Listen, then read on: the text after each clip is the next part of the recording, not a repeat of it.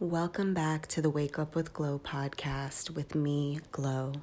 Today we're going to be examining the difference between expectations and hope.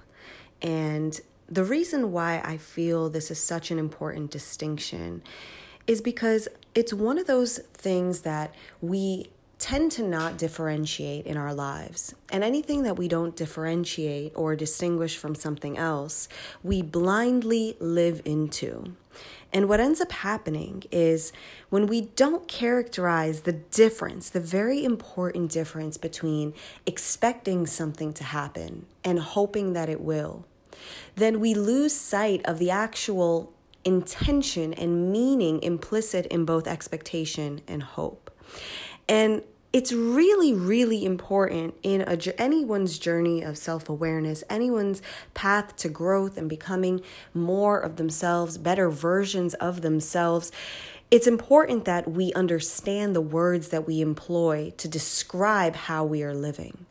Not just so that other people can understand what it is that you're doing, not really for that reason at all, but more so for you personally, for the dialogue that you have in your own mind when you talk about with yourself or talk through as you go through your day and think different things and analyze what you're doing, that you have the right terminology and that you believe in the terminology that you're using. Because it all contributes to you being more effective in the plan that you implicitly or explicitly set forth for your life.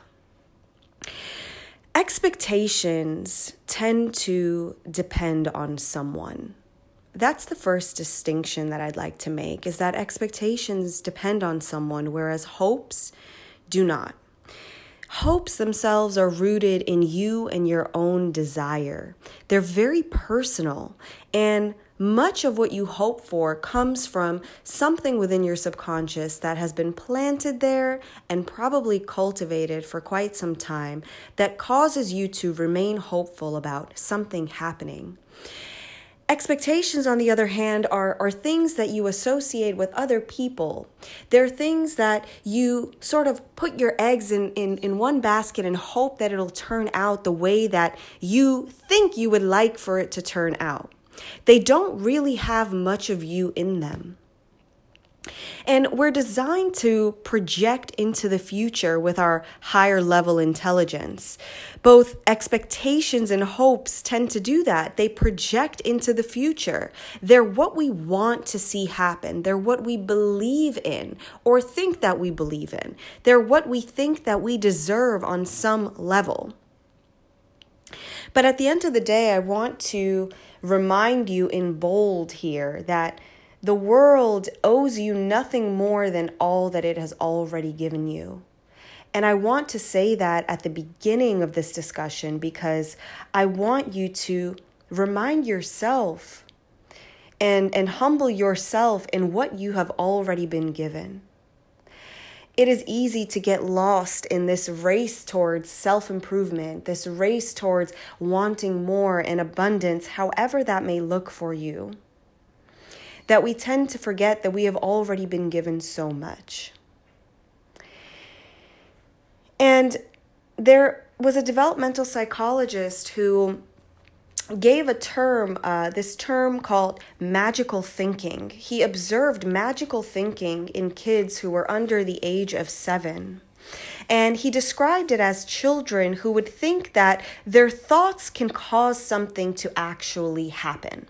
That it was their thoughts that made whatever it is they wanted to take place actually take place. And so an example of that, which you could probably create in your mind and relate to, is the image of an angry child. A child who is being forced to eat carrots for dinner or peas for dinner. And that child is expressing that anger at those peas, as though those peas can somehow receive that message and receive the intent of the child not wanting to eat them. And something will happen that will cause him to no longer have to eat them. The angry thoughts toward the peas or the carrots were basically the child believing in magical thinking. It was the child thinking that that aggression was going to lead to the result that they were looking for. That if they continue to be angry at the peas, that the peas will somehow magically fall off of the plate and onto the floor, and they'll no longer need to eat them. The reason why the psychologist talks about magical thinking is because if you look at adults today, we don't really outgrow this magical thinking. It seems to us, when we listen to this example, it seems absurd. Of course, just being angry at your food is not going to absolve you of needing to eat it. Or, of course, in your adulthood, you get to choose what you eat to some extent, but it's not going to create this sudden result of not having to do the thing that you're angry about doing. And it seems that as an adult, our more developed minds would understand that. And yet we see that there is still magical thinking present in adulthood in the form of, say, prayer, or with those who believe and live into the law of attraction. These are all ways that we as adults still continue to believe that our thoughts actually have the ability to create outcomes, that there is a direct correlate between the two, and so we continue feeding those systems. Now, this isn't an argument for whether magical thinking is real or fake, whether it's something that actually does have a scientific relevancy in the way our lives turn out. The idea here is that thoughts attract events into our lives. Whether that's in the underdeveloped brain of a child or the more developed brain of an adult, I think that we can all agree that our thinking does in fact affect the outcome of the events that follow that thinking. And many adults struggle to let go of the idea that if you expect something to happen, now this is taking this thought a little bit further outside of the convention of, say, prayer or the law of attraction, which I just mentioned. Many adults struggle to let go of this idea that expecting something to happen inevitably will lead to it happening. And this is where our discussion of expectation comes in and becomes incredibly important. This is where it becomes important to define what expectations truly are and to be able to distinguish them from the hopes that we have. Because what we tend to do is we tend to hope for things because hope has a more positive connotation than expectation does. We've sullied expectations by telling people and showing people that they don't often lead to our desired outcomes. So what ended up happening was many people started calling them hopes, even though they were still expectations. And we never went back. We never traced back to be able to distinguish between those two and to understand what it was that we were categorizing and how, and whether it was truly what we were labeling it as. When we talk about the law of attraction, there's an important thing to note with it is that it depends on more than just a thought or a desire. It actually requires you to go all the way with that thought. It requires you to build your life around the conviction that develops from it, not just simply state an affirmation at the start of your day and expect that that is going to be made manifest. Expecting the world around you and the people in it to somehow shape-shift to your desires was never the effective strategy that the law of attraction was promising. And the law of attraction maintains personal responsibility, which is what distinguishes it from expectation alone.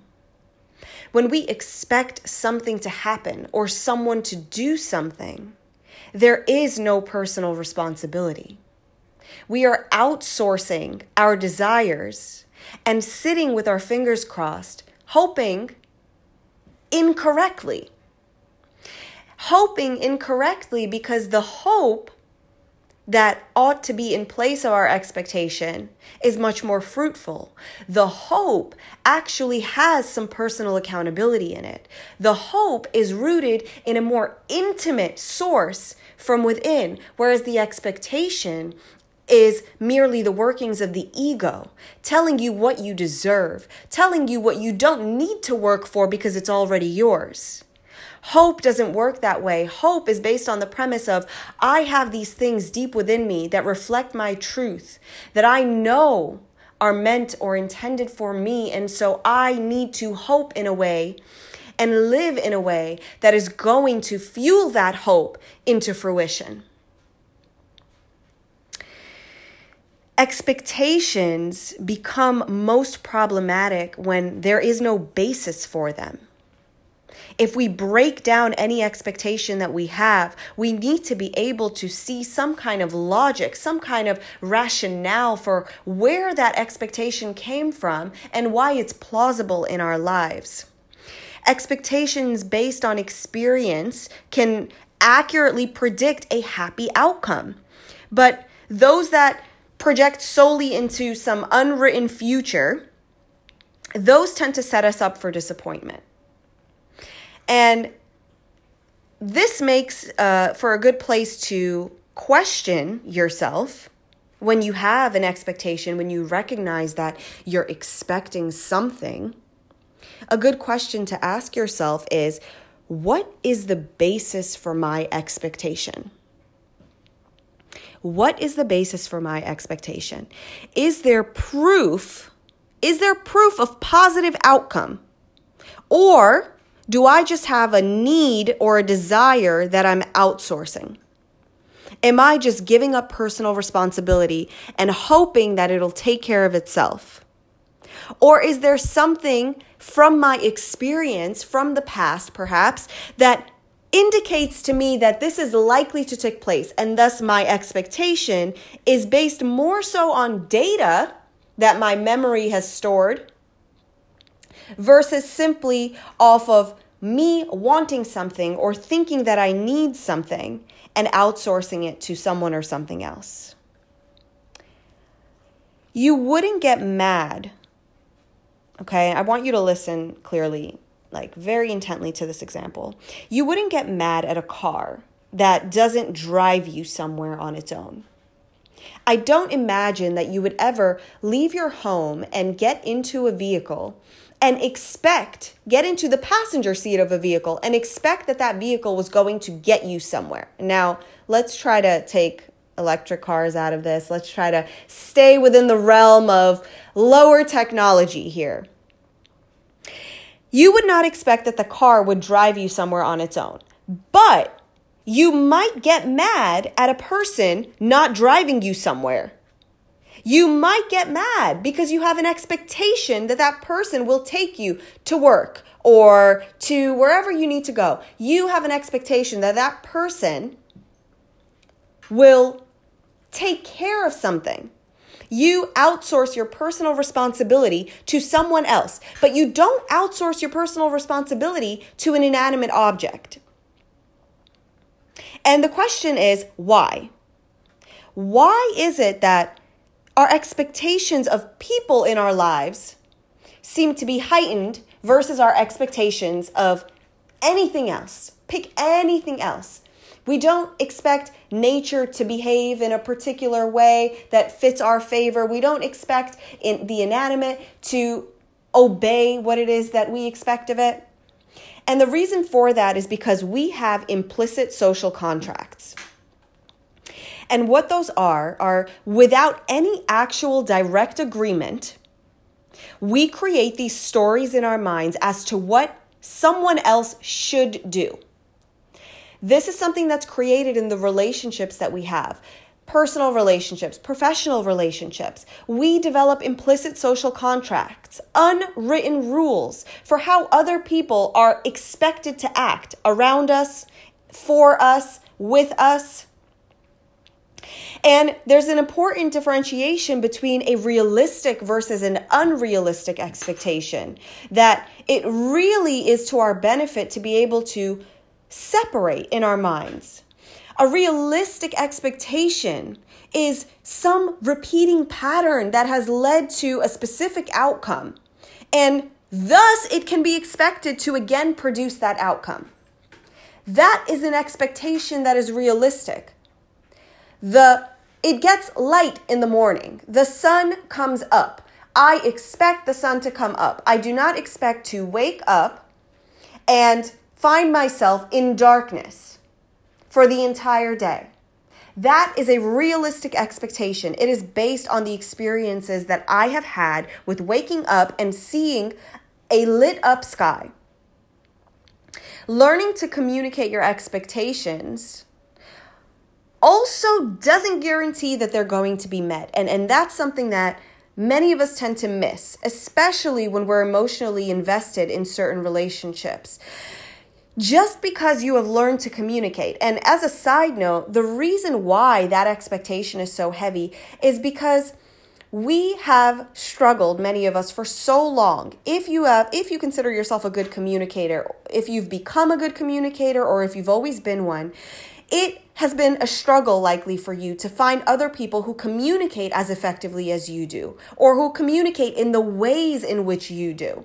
And so learning to communicate your expectations has been a feat of your life. It has been something so wonderfully productive and something you're proud of, that now you expect that communication should lead to better outcomes, because you're doing your part. And so I'm going to tell you, learning to communicate your expectations does not guarantee that they're going to be met, which is a huge bummer for the person who tried so hard to become a good communicator only to find themselves not benefiting from that communication necessarily. Although I will argue there is incredible benefit to the self and to others by enhancing your ability to communicate effectively.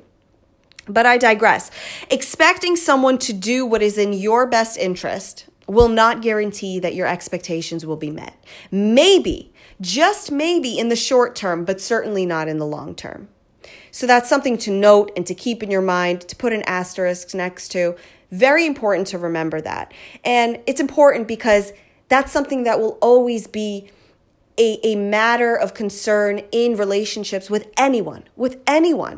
Our expectations are always going to be different. What you expect of someone, what they expect of you, those implicit social contracts, that is always going to be there. And so to be able to reel in that expectation and understand that it won't guarantee you. Anytime you give up your personal responsibility in a situation by expecting something of someone else that directly affects you, you have to be prepared for that expectation to not be met. And so it's important then to manage our expectations. And it's each person's responsibility to manage their own need fulfillment. And that requires a couple of things. Primarily, that requires knowing your own needs, which is probably the biggest feat. After you figure out your needs, which are changing constantly, or by constantly, that could mean every few years, every decade, every season of your life, who knows? Every time the sun comes up as you expect it to. But knowing that your needs are going to change and you have to know those needs as they do. The next thing is effectively being able to communicate them. Communicating your needs effectively to the person whom you're expecting to fulfill those needs. And the third thing being fulfilling others' needs when they don't jeopardize your own need fulfillment. This is important. You cannot and you should not aim to fulfill anyone's needs at the expense of your own need fulfillment. If you are stepping in for someone else and stepping out of your own self, of your own needs of self, it is going to lead to, one, a distrust of yourself for fulfilling your own needs, and it's also going to lead to incomplete or inadequate need fulfillment on the side of the other party. It is the same premise as you cannot pour from an empty cup. You cannot do anything as effectively as you would ideally like to if your own needs are not being met. And you have to partake in the need fulfillment of your needs. It is primarily your responsibility, and then secondarily your responsibility to match with those people professionally and personally who can fulfill the other unmet needs that you yourself cannot or don't wish to fully fulfill. Those are personal choices that each individual has to make for themselves. So managing our expectations becomes incredibly important. When you enter new situations with people, be it a job or really any venturing out of routine, there are a couple of questions that you should ask yourself. The first thing is, what do I expect to happen? This is the expectation itself. What do I expect to happen? The second question is, what are these expectations based on? AKA, are they realistic or not? Are they based on some data that I have collected and stored in my memory bank? Are they based on repeating patterns? Do I have something to back up this expectation, or am I just willfully outsourcing a personal responsibility? The next question is, where do they come from? Where do these expectations come from? What is the true source? What is the true source of this expectation? Why is this so important? This is important in every aspect of your life to understand where anything comes from. Any feeling you feel, anything that you do, a behavior that you have, examining the true source of how you move, you specifically, how you move through life is so important because it sheds light on the meaning of the expectation itself. It sheds light on what it is that you need. It is your subconscious speaking out to you in a whisper, and only those who examine, who really try to thoroughly examine why they behave the way they do, why they think the thoughts they think, those are the individuals who are going to better understand what it is that their subconscious wants. Something that many people never get to do, never choose to do, never realize is an option. But I imagine you being here suggests that you do realize that. And so make sure that you question where your expectations come from. What are their true source? And the last question for managing your expectations is, what am I looking to fulfill? Know this about yourself. When you expect something, what are you looking to fulfill? What is the need or the desire that you are looking to fulfill? And then you can follow that with the beautiful question of, is it my responsibility or is it someone else's? And then you can add on to that by saying, do I want it to be my responsibility or do I wish it to be someone else's? And why? Why do I want to outsource this? Why do I want someone else to step in and do this for me? And then the pinnacle question becomes, is it okay? Is it okay? And this is for you to work through and decide. Is it okay for me to release control of this need and look for it to be fulfilled outside of me? Or is it something that I truly need to overcome the fear around, overcome my resistance to, and fulfill this need for myself? That is your personal quest, question, and decision to make. No one can answer that for you, which is fortunate and unfortunate. It is a question that people ask for lifetimes, trying to figure out which parts of themselves they are supposed to tend to and which parts they are allowed to be interdependent with. It's no doubt that we live as interdependent creatures, but what we haven't come to know is to what extent are we interdependent? And that is a decision that every person has to make for themselves. To what extent do you wish to be interdependent? Where do you want to need someone else and where do you wish not to? Or where do you not need to need someone else? And where could you be more flexible and perhaps let someone else in to change the way that you do things or the way that you are? And I want to point out how important it is to learn to truly savor what is. The true antidote to unmet expectations is to be able to savor what is. To put it another way, it's to cultivate contentment. learn to cultivate contentment in your life. The quest for more doesn't necessarily bring you more. The quest for improving and better using oneself in the service of someone or something else, that is what brings you more. The sensation of more, the reality of more, the embodiment of more, also known as fulfillment.